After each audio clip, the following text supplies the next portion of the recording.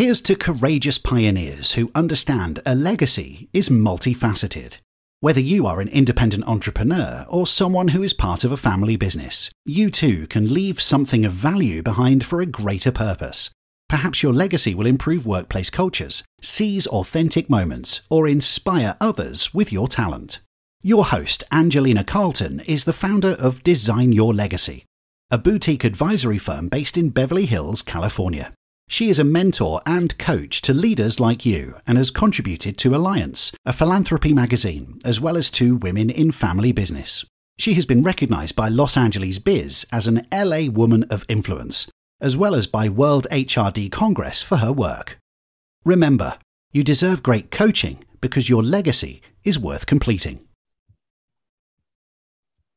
Good morning. I'm Angelina Carlton, the hostess of the Design Your Legacy podcast, where I look to distill the best practices, positive examples in action, and the best ideas to inspire you. As today's affluent are 2/3 self-made, I hope to invite a variety of guests from many walks of life and income levels to bring you their insights and experiences. These guests range from family office professionals, Hollywood directors, as well as those in Generation Z, as they each contribute their thought leadership to the subject of legacy. I hope to provide interesting guests who challenge your beliefs with their strong bias towards optimism in how you too can value your life, time, and personal legacy. This morning, I have the honor of introducing Clint Arthur. He has shared the stage with Martha Stewart, Dr. Oz, Suzanne Summers, Caitlyn Jenner, Ice-T, and 5 presidents of the United States at Harvard, Cambridge, Oxford, the London Stock Exchange, NASDAQ, Mercedes, Porsche, Coca-Cola, Microsoft, AT&T, and the Royal Society of Medicine. His 21st best-selling book, Wisdom of the Men, is nominated for the Pulitzer Prize. He spends his time between homes in New York City, Los Angeles, and Acapulco, Mexico, where he lives with his wife of 20 years, Allie, and Nova, their billion-peso puppy. Welcome, Mr. Arthur. Thank you. Great to be with you. So, let's start with your book. Is that a good place to start, or where would you like to begin? I would love to begin with Wisdom of the Men. I'm so passionate about this book. It's a book. Normally, I would write books very quickly, but this book took me 7 years to get ready to write it. And I knew it was always going to be my big book. I always knew it was going to be my big book because there's so much heart and soul into it. I put my whole life into it, my whole heart and soul into it. And I tried to put all the smartest stuff that I've learned from all the most incredible people in the world that I've met in my life. And I've been very blessed to meet a lot of really incredible people. And one of the things I shared with you before we started our conversation today is that I really appreciated how you went back and you looked at some of the life lessons through each phase of your life. So, since this is a legacy podcast, what were or are some of the best decisions you've made in the last 4 or 5 decades when it comes to what I call, defining, developing, executing your legacy, whether you were aware of it at that time or not? Meeting the people is definitely one of the things that has brought so much richness to my life and my legacy, starting with when I was a little kid. And I used to go to nightclubs. When I was growing up in New York City, the drinking age was 18. So I started going to Studio 54, the famous nightclub, when I was 15 years old. And that's where I met Andy Warhol one night. And also Halston, the designer. And this was just the beginning of putting myself into situations where I was out of my comfort zone. Like when your girlfriend says, hey, let's go to Studio 54, that's not exactly a comfortable thing when you're 15 years old. There's a lot of things about it that made me feel uncomfortable. When we got there, there was probably 1,000 people mobbing the street trying to get in. We had to go through all of those throngs of people to get to the front. And then when we got inside, everyone was so much older than me and all dressed up in fancy sparkling clothing. And then when I started going to that, but as you do stuff, it changes you. Yes. So it sounds like one of the lessons is that you started to trust yourself more. in your abilities and to know how to handle brand new situations outside your comfort zone? Well, when I was on the Today Show, Brooke Shields said, you talk a lot about being comfortable outside of your comfort zone. And I said, life begins where your comfort zone ends. And she said, that sounds scary. And I said, when it's scary is when it's great. And really the lesson is, and I remember this very clearly because I was never comfortable. I would walk up to school. I would walk from my apartment in Midtown Manhattan to my high school, which was Stuyvesant High School on 15th Street and First Avenue in the old building before it moved. And I remember walking up to the school and feeling sweat on my upper lip and on my brow because I was always nervous and uncomfortable because I'm an introvert. But I have always, despite my introversion, I have always put myself into situations where I had to be brave. I had to against and just hide and put myself out there because I've always known that if I'm going to get anywhere in this world, it's up to me. And that's why I've done the stuff that I've done. And as you do more stuff, in this case, going to Studio 54 with my girlfriend enabled me to go to Studio 54 by myself. Because what I realized was that, hey, as a young, good-looking boy in New York City in the early 80s, I had my own value. I could do anything that I really wanted to do because I was a young, good-looking boy. And they were happy to have me in the VIP rooms and in the private offices of these nightclubs because that's what they wanted. And even though it started out as being very uncomfortable, I got some great things by participating in that stuff and getting out of my comfort zone. And that going out of my comfort zone has been a recurring theme that's served me really well. And I help all of my clients to do the same kind of thing. I help my clients to get way outside of their comfort zones. Wonderful. And it also sounds like your ability to learn from every situation has been an asset in your developing your legacy. One of my mentors is Tony Robbins. Do you know who Tony Robbins is? Yes. Yes. Okay. So, I talked about how when you start doing things, it's uncomfortable, but the more you do it, the more comfortable it gets. About 5 years ago, I got an email and it said, if I donated $25,000 to that I could be a VIP at their concert and meet the band and talk to them and get a photo with them. And I showed it to my wife. I said, what do you think of this? And she said, wow, that seems really cool. But $25,000, that's crazy. And I said, yeah, you're right. The next day, I got another email. And it shows you the power of repeat emails, even though I'm anti-email. And the next day, on a whim, I bought that $25,000 donation package. And I showed it to my wife. I said, guess what? We're going to see Mick Jagger. And she goes, you did not buy that $25,000 thing. I said, yes, I did. And we went and we had an amazing time. Fast forward to 2 years ago. And I got an email from Tony Robbins' team. And it said, if you donate $25,000 to Tony Robbins' favorite charity, then you can be the host of his 60th birthday party in Los Angeles at the Microsoft Theater. And it took me 20,000 because I was already more comfortable about doing stuff because I had done it once before. And this is the whole thing about getting outside of your comfort zone and being courageous is that the more you do it, taking those risks, you get used to taking risks. And, it becomes less the experience with success. And that's really what it comes down to. And that's the whole thing. So many people, they think, well, I could be a speaker at the stock exchange. I could do that. Yeah, you could. And once you've done it, then we'll know how good you did. Yes. I've spoken at NASDAQ many times. And the last time I spoke at NASDAQ was much better than the first time I spoke at NASDAQ. I spoke at Harvard many times, and the last time was better than the first.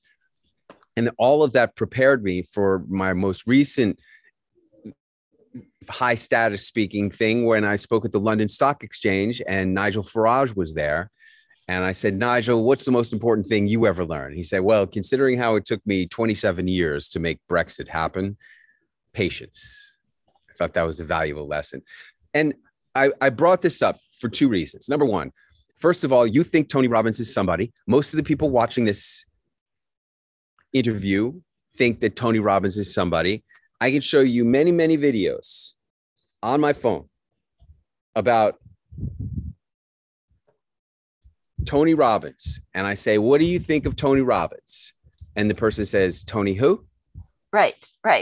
Because they don't know who Tony Robbins is, because only the 0.5% of people who are into personal development, going to self-help seminars, we know who Tony Robbins is, because Tony Robbins has marketed to us and positioned himself as a celebrity in our eyes. But in reality, he's nobody. To the general public, Tony Robbins is nobody. That's why I feel if Tony Robbins is nobody, I'm nobody. Even though you heard my impressive introduction, and I'm sitting here listening to the introduction, and it is quite impressive. I built that introduction for the purposes of making myself sound impressive to clients and prospects. And you know what? That is called being a celebrity entrepreneur. That's exactly what Tony Robbins does to you and me. And that's exactly what I do to my clients and prospects. I position myself as a celebrity in their eyes. I've done a lot of stuff. I've gone a lot of places. I've accomplished a lot, but I'm still the same person as I was when I was going to Studio 54 in high school. Wonderful. And I think one of the takeaways from your book, as I mentioned before, is that anybody, if they are perseverant and determined, can become a self-made success, because you had to overcome hurdle after hurdle of both naysayers or people canceling on you and so forth. So let me ask you, how do you define legacy now that you have reflected and was able to write this memoir of sorts?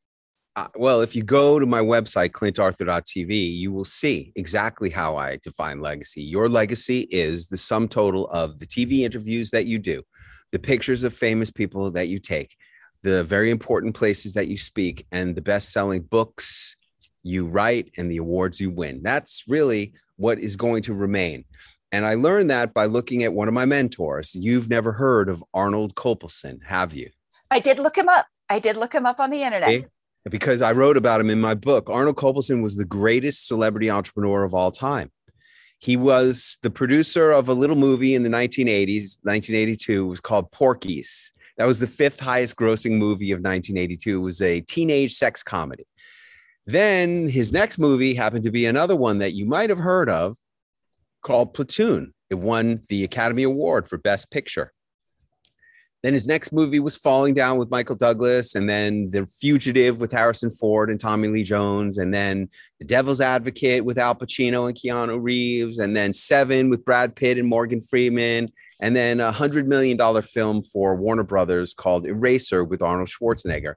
The man was the king of Hollywood. Nobody knows who he was, except for the biggest movie stars in the world during his time in Hollywood, their agents and managers, who were the top agents and managers in Hollywood, and the guys who ran the studios, the presidents and CEOs and board members of the studios. They knew who he was because they're the ones who hired him to produce their movies and paid him millions and millions of dollars, making him and a lot of people he worked with very, very rich, but not famous. That's the difference between celebrity entrepreneurs and people like Harrison Ford and Brad Pitt. We're not famous. We're not celebrities. We're celebrity entrepreneurs.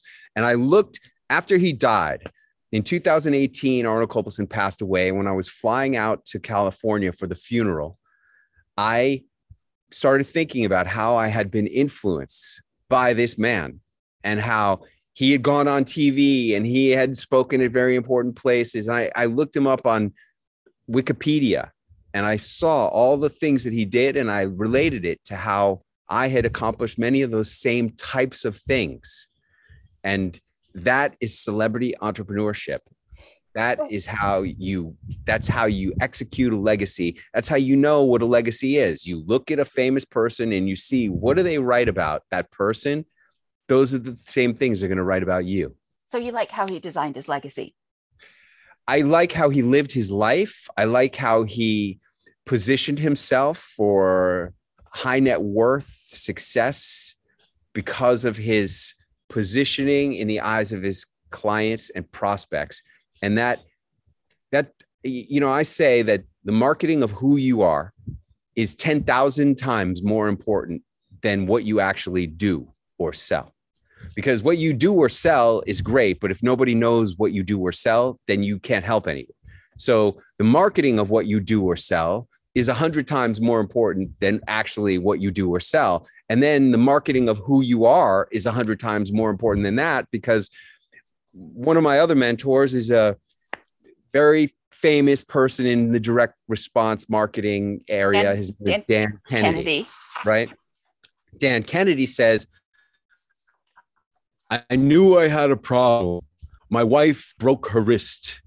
I knew I needed an operation on my wife's wrist. What I did not know was who was going to get paid a lot of money to do the operation. And that's, so when you multiply 100 times 100 times, you got a 10,000 times more important result of who you are over what you do. And that's why executing that celebrity entrepreneurship is so important. And that becomes your legacy. Wonderful. Thank you for providing insight on that, because I think sometimes people don't understand how each individual has their own nuances around legacy and the what I might call the evidence that supports their view on it. So thank you. So you went to high school with Robert Downey Jr. And I think my dad actually went to high school with Harrison Ford, although Harrison Ford is not his real name, it's the stage name. So what did you learn from some of his movies? Because you definitely are a student of art, as well as somebody who will learn from mentors. It's a fascinating way Robert Downey's life explains its own lesson. Because when I knew him in 8th grade, I was Tony in West Side Story, and he was the star of the musical Hair in another production that the high school did. Both of us being stars of the plays for the school, we became friends. We went to see a movie that his dad, Robert Downey Sr., had directed called Putney Swope. And I don't remember anything about that movie. But after the movie was over, we were walking through Greenwich Village, and he said, hang on a second. And he ducked into a candy store and came out with a pack of Marlboro Reds. And he fishes out a cigarette, takes a puff, holds up the pack like this next to his head, and crushes it and throws it on top of a pile of trash on the sidewalk. And I looked at him like this, and he goes, I just wanted one. Now, this shows you how much personal willpower Robert Downey Jr. had. However, we all know Robert Downey Jr.'s willpower wasn't enough. He got in trouble with the law because of drugs. He became a drug addict. He went to prison. When he got out of prison, he was lucky enough to be able to be employed by a woman named Susan Levine. Now, the fascinating thing is that my wife, before I met her, was running a production company in Hollywood, and Susan Levine worked for my wife in her company. And then she went on, after working for my wife's company, she went on to become a movie producer. She hired Robert Downey Jr., and they got married. And his life and her life have been on what I call an extreme rocket ride of success. Yes, I was going to mention that's his wife, because I looked on his Instagram profile. And the real lesson of Robert Downey Jr. goes beyond willpower, because willpower is not enough. The real lesson of Robert Downey Jr. and what I found to be true, luckily for me, I have a great wife. Who you sleep with makes a huge difference. If you're sleeping with a person in the middle of the night, you say, hey, I just had this great idea. And they say, shut up, I'm sleeping, don't bother me. That's not the same as if you wake them up and you say, hey, I had this idea, I want to do this, this, and this. And that person says, that's an amazing idea, you have to do that. That's the kind of thing I generally hear from my wife. And I think that's the kind of thing that Robert Downey Jr. and his wife are sharing with each other. And the real lesson of Robert Downey Jr. is who you sleep with every single night is a huge determining factor in your success. Yeah. And I'd like to compliment your honesty right now, because one of the things that is in your book is just raw truth. And I wish that every 18-year-old could get a copy of this book so that they could break through the illusions of what they're told in society, and to realize that, it's going to be a hard world, but these tiny distinctions do make a difference.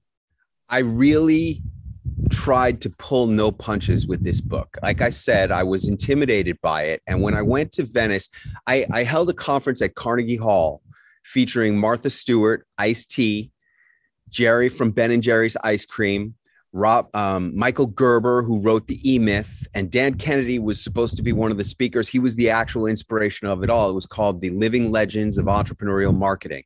And after that conference was such a huge smashing success, I took my wife on a celebratory tour of Europe, and one of our first stops was in Venice for 2 days.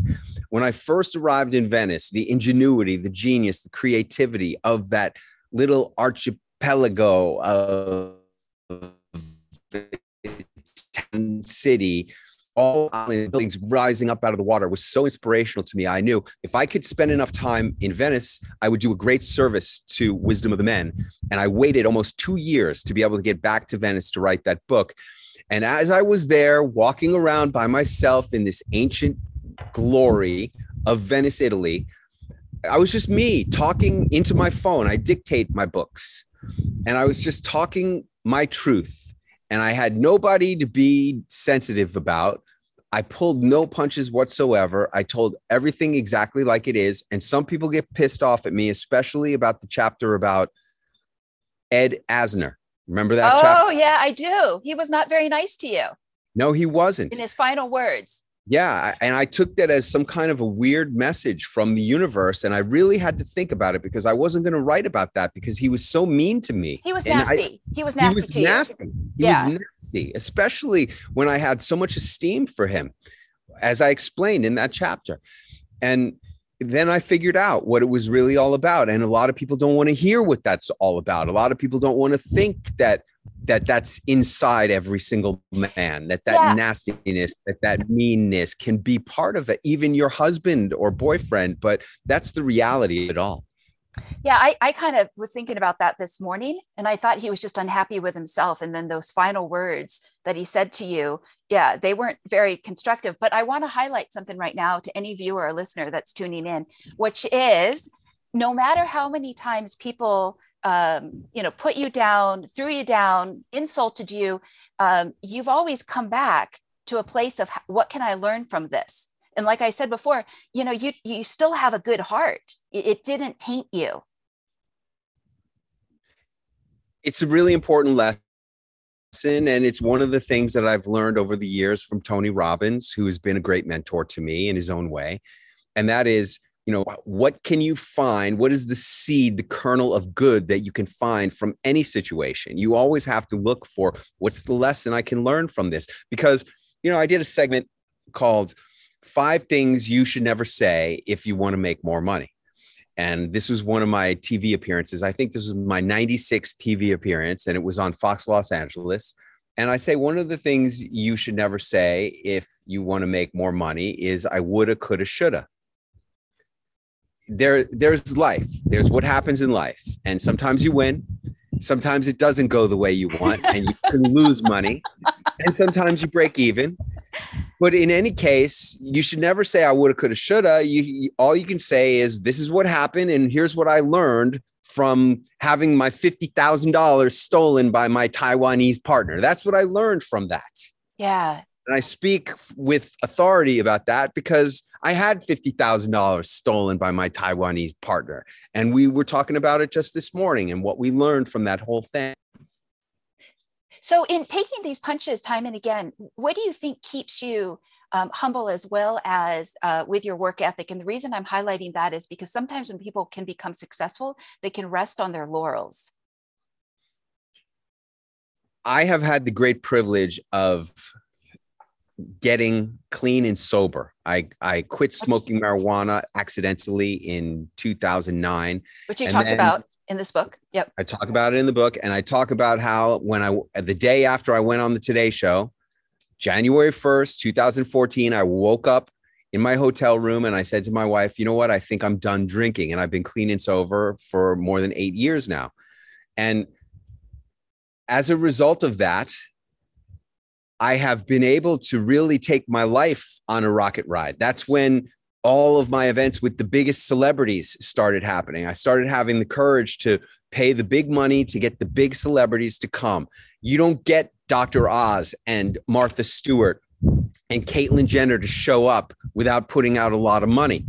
And as a result of meeting, you don't get to meet the Rolling Stones without paying a lot of money. And as a result of my working with the biggest superstars in the world, I have a really great perspective on how, as great as I am and all the things that I've done, I'm not Mick Jagger and I'm not Dr. Oz, and I'm not even close to these people. I'm not even close to Tony Robbins, and Tony Robbins is nobody.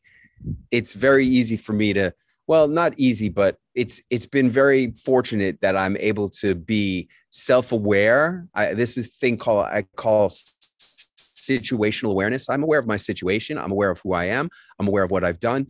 And I'm very grateful for the things I've accomplished. I'm grateful for my beautiful home in Acapulco. But I understand also that I'm really just a celebrity entrepreneur.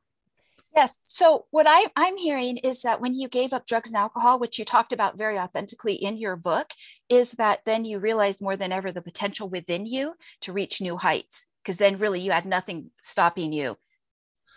When I gave up drugs and alcohol, both of those things had been contributing to my lack of confidence. By giving up drugs and alcohol, I became more confident, and I was able to face adversity much more strongly than I otherwise would have been able to face it. When we were scheduled to do our Leadership Speakers Academy event at West Point Military Academy, I paid Buzz Aldrin, the man who walked on the moon right after Neil Armstrong, a lot of money to be one of my speakers. I had a U.S. Army 3-star general, General Russell Honore, who evacuated New Orleans after Hurricane Katrina. I paid him a lot of money to come and speak about leadership at that event. And 26 days before the event was supposed to start, the brass at West Point canceled the event and told me they would gladly refund all my money.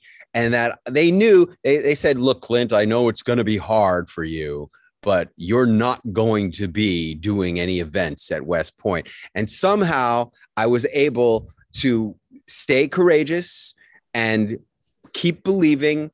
And I'm not exactly sure how I did it, but I still had my 3-day event at West Point, and everyone got what they were promised and more.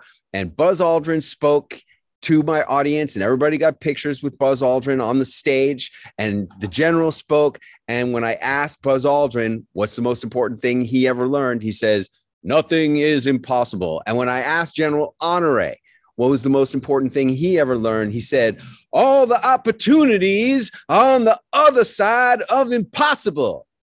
And what I've really come to learn is that impossible is really just a barrier to entry that most people allow to enter into their mind.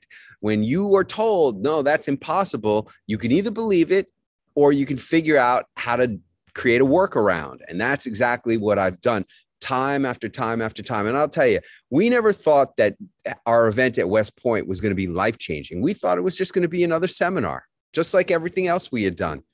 And it would be just one more, $1 million event that we were going to profit from.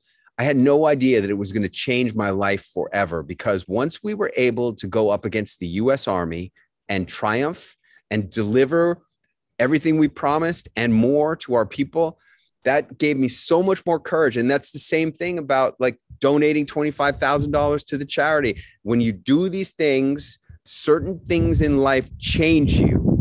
And it's those experiences and personal growth and changes that really is the richness of life. Absolutely. And I love how fulfilled you are today. I'm blessed. I really am. I mean, we came to Acapulco wanting to take a vacation during the 15 days to slow the spread. Instead of quarantining on the 13th floor of my apartment building in New York City, in my apartment, or in my loft in Los Angeles, we turned it into a vacation. And 4.5 months later, we left with an accepted offer on a villa, and we were different people.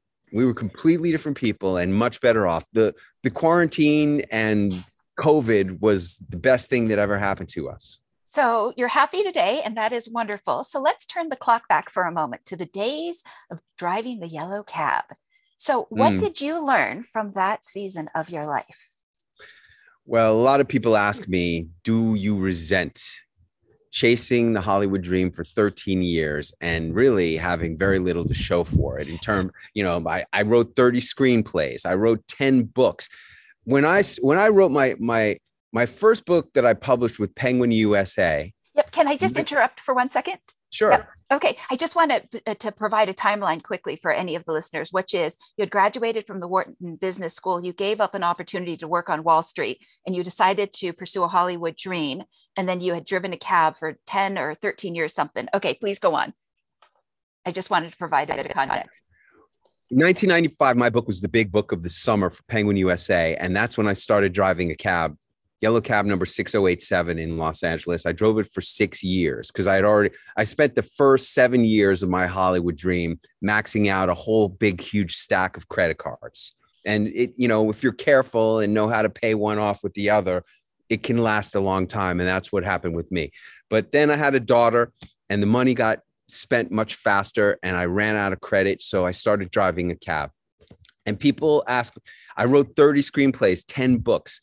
And people say, do you resent wasting so much of your life chasing a dream that never happened, especially in light of the fact that all my fraternity brothers from Wharton were becoming millionaires and some of them billionaires on Wall Street, managing hedge funds.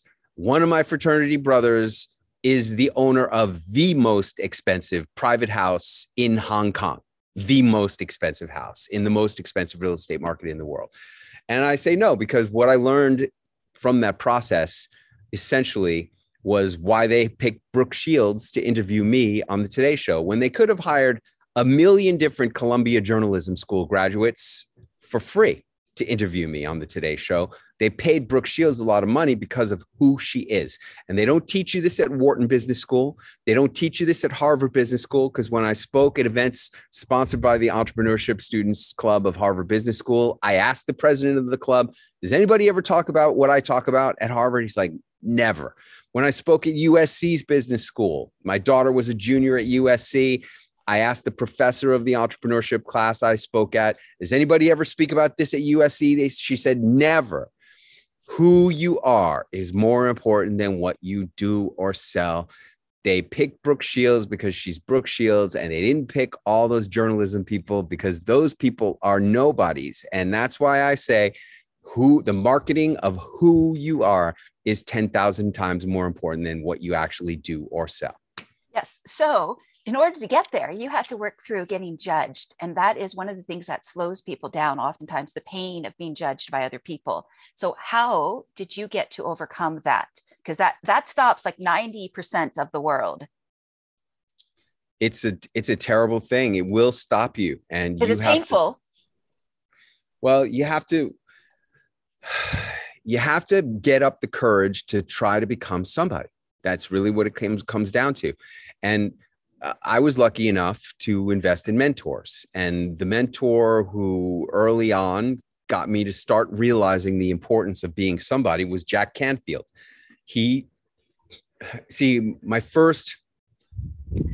After I was driving the cab for 6 years, I said, this isn't worth it.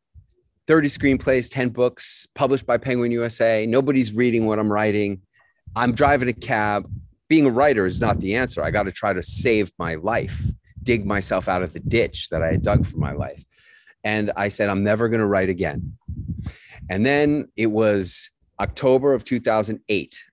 From 2001 to 2008, I didn't write anything. October of 2008, I was at a men's self-help campfire, and the shaman points at me across the yellow and orange crackling flames. You don't know it yet, but you're already dead. What are you talking about, man? I'm the most successful guy on this team. I was driving a cab 8 years ago. Now I'm a millionaire. I was living on a little boat in Marina Del Rey. Now I live in a mansion in the Hollywood Hills. You're already dead. You just don't know it. And I didn't know what he was talking about, but I couldn't stop thinking about it. And I woke up on New Year's Day of 2009. It haunted your soul. It really did. I'd wake up in the middle of the night. I'm already dead. What does he mean? I didn't know what he meant. And I pulled out a pad and a pen to write down my list of goals for the year, like I've been accustomed to doing once I became successful as a businessman, instead of trying to be a writer. And I asked myself a question inspired by the shaman. I said, maybe the guy is right. Maybe I am already dead, or maybe I'm going to die at the end of this year. I don't know. What if this was going to be the last year of my life? What would I want to accomplish? And that was a really key thing, because I was still smoking pot at that point. I was still drinking a lot. So I still had confidence and self-esteem issues. But by asking myself what I would want to accomplish if this was going to be the last year of my life, it broke me through a lot of the fear, doubt, and procrastination that had been holding me back. Yes. And the first thing I wrote down on the list of what I needed to do was write my book about what I learned at the Wharton Business School that helped me to become successful as I stopped being a movie star. And I wrote that book very quickly, 18 days. And then I self-published it on Amazon and waited for all the sales to roll in. First year, 18 sales rolled in of that book. And I was like, wow, how come no one's buying my book about Wharton Business School? It doesn't make any sense. And luckily, I asked myself, there's a common thing that a lot of experts have. My book really isn't that good. I'm really not that good. This is what people think. Mm-hmm. I call this, who am I? This is the who am I syndrome. I'm not good enough. Syndrome. A lot of people call it imposter syndrome. I just call it like, who am I to think that I could have written a book? Now, luckily for me, I wrote a book about the Wharton Business School, and I put all the smartest things that I learned at Wharton into that book. And I was lucky because I asked myself, when I saw that book sitting on a shelf in my office collecting dust, I asked myself this question: if that book is not good enough, the book about the best business school in the world, then what's ever going to be good enough? And I believed it in enough that I started seeking mentors on how do you sell books. And that's how I ended up face-to-face with Jack Canfield. And he said, you got to become somebody. You can't be a nobody and expect to sell books. People don't buy books from people who aren't famous. You need to become famous. And that's when I hired a publicist and started investing in the promotion and marketing of my book. And you really do. You have to, but here's the thing. I thought I was investing in the promotion and marketing of the book, but what I was really investing in was the promotion and marketing of Clint Arthur.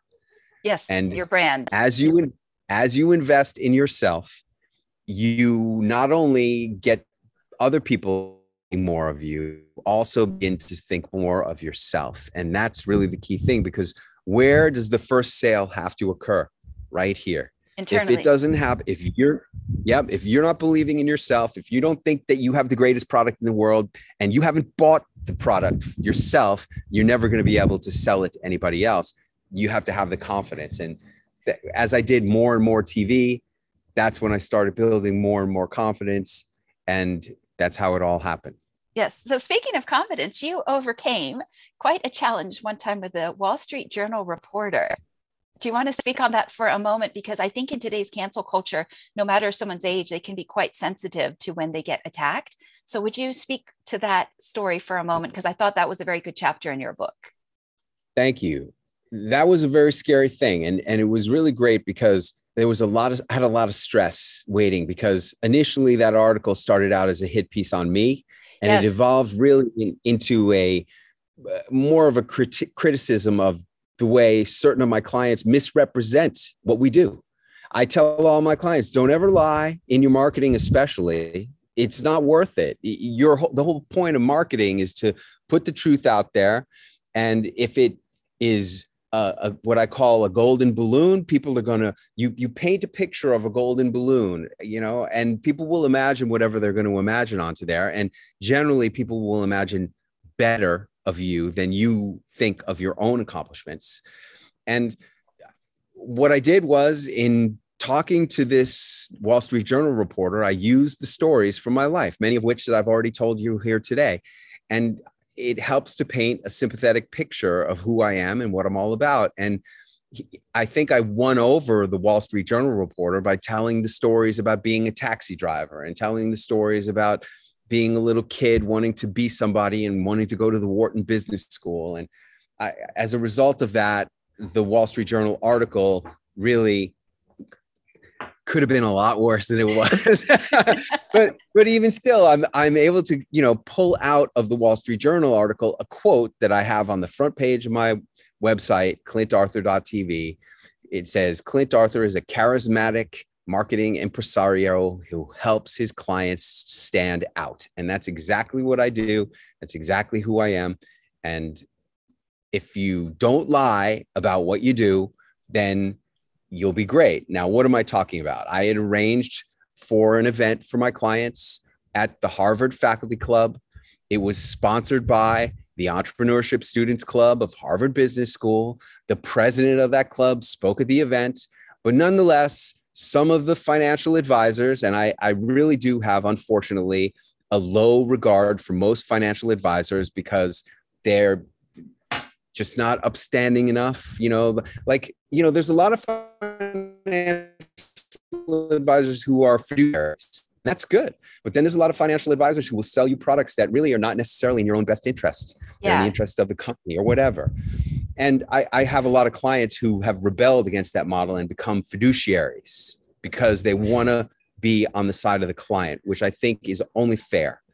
But in any case, some of those financial advisors, instead of saying, I spoke at the Harvard Faculty Club at an event sponsored by the Entrepreneurship Students Club of Harvard Business School, said, here I am speaking at Harvard Business School. And that's not what happened. And it was a slight misrepresentation. That's a misrepresentation of what it was. I didn't do it. They did it. I never do that. I never, ever have said I spoke at Harvard Business School. I always say exactly what I've said. So because I want to be truthful and I don't need to lie. What I did was fantastic enough on its own. Why lie? Yeah. So what I would like to highlight there is how truth can be a superpower, but I think you also just faced the tiger that moment so that you related, you talked from your heart and telling the truth. And I think the journalist probably related to you. You touched their heart. I'm sure that they were someone at one time that wasn't just a Wall Street Journal reporter, and they understood, what you had built because they too had built something. It comes down to what I call 7-figure stories. There are certain stories in your life that are the stories you need to tell if you want to make mucho dinero as an author, a speaker, a coach, an advisor, a consultant of any kind, an expert. These are, what I've learned is the clients that I have whose stories I know the person. When I know your story, I know the person. I know you. When I don't know your story, you're just a name on a list or a number. And that's a terrible way to be a vendor of any product. If you are a vendor of a product, if you are a salesperson of a product or service, if your clients and prospects don't know your story, then they don't know you.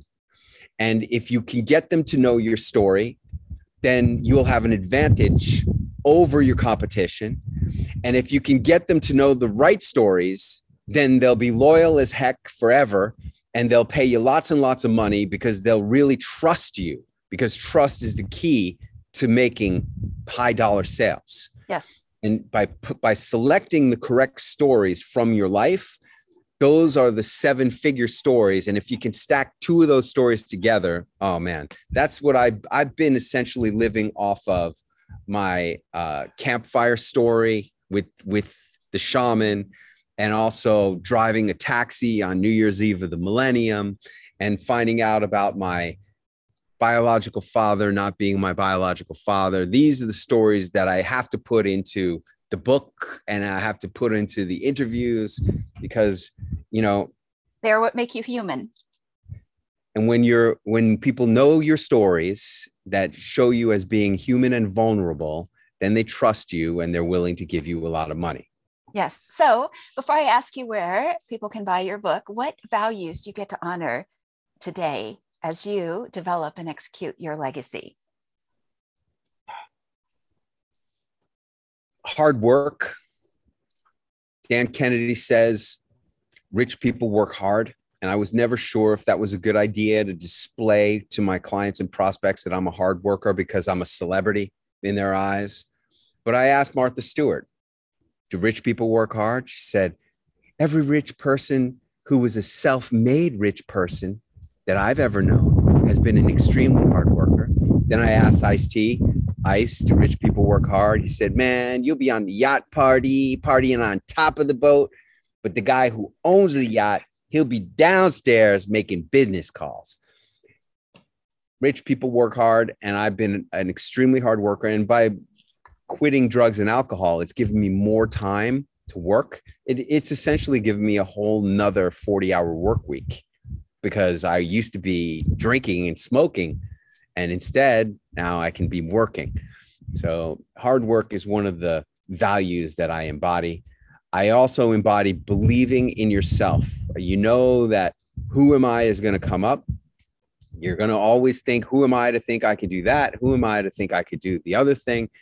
And you just have to believe that you're going to make the best decisions that you can make in the moment, and you're going to figure it out. And finally, I would say the value that nothing is impossible, and overcome many of the challenges that you read about in Wisdom of the Men.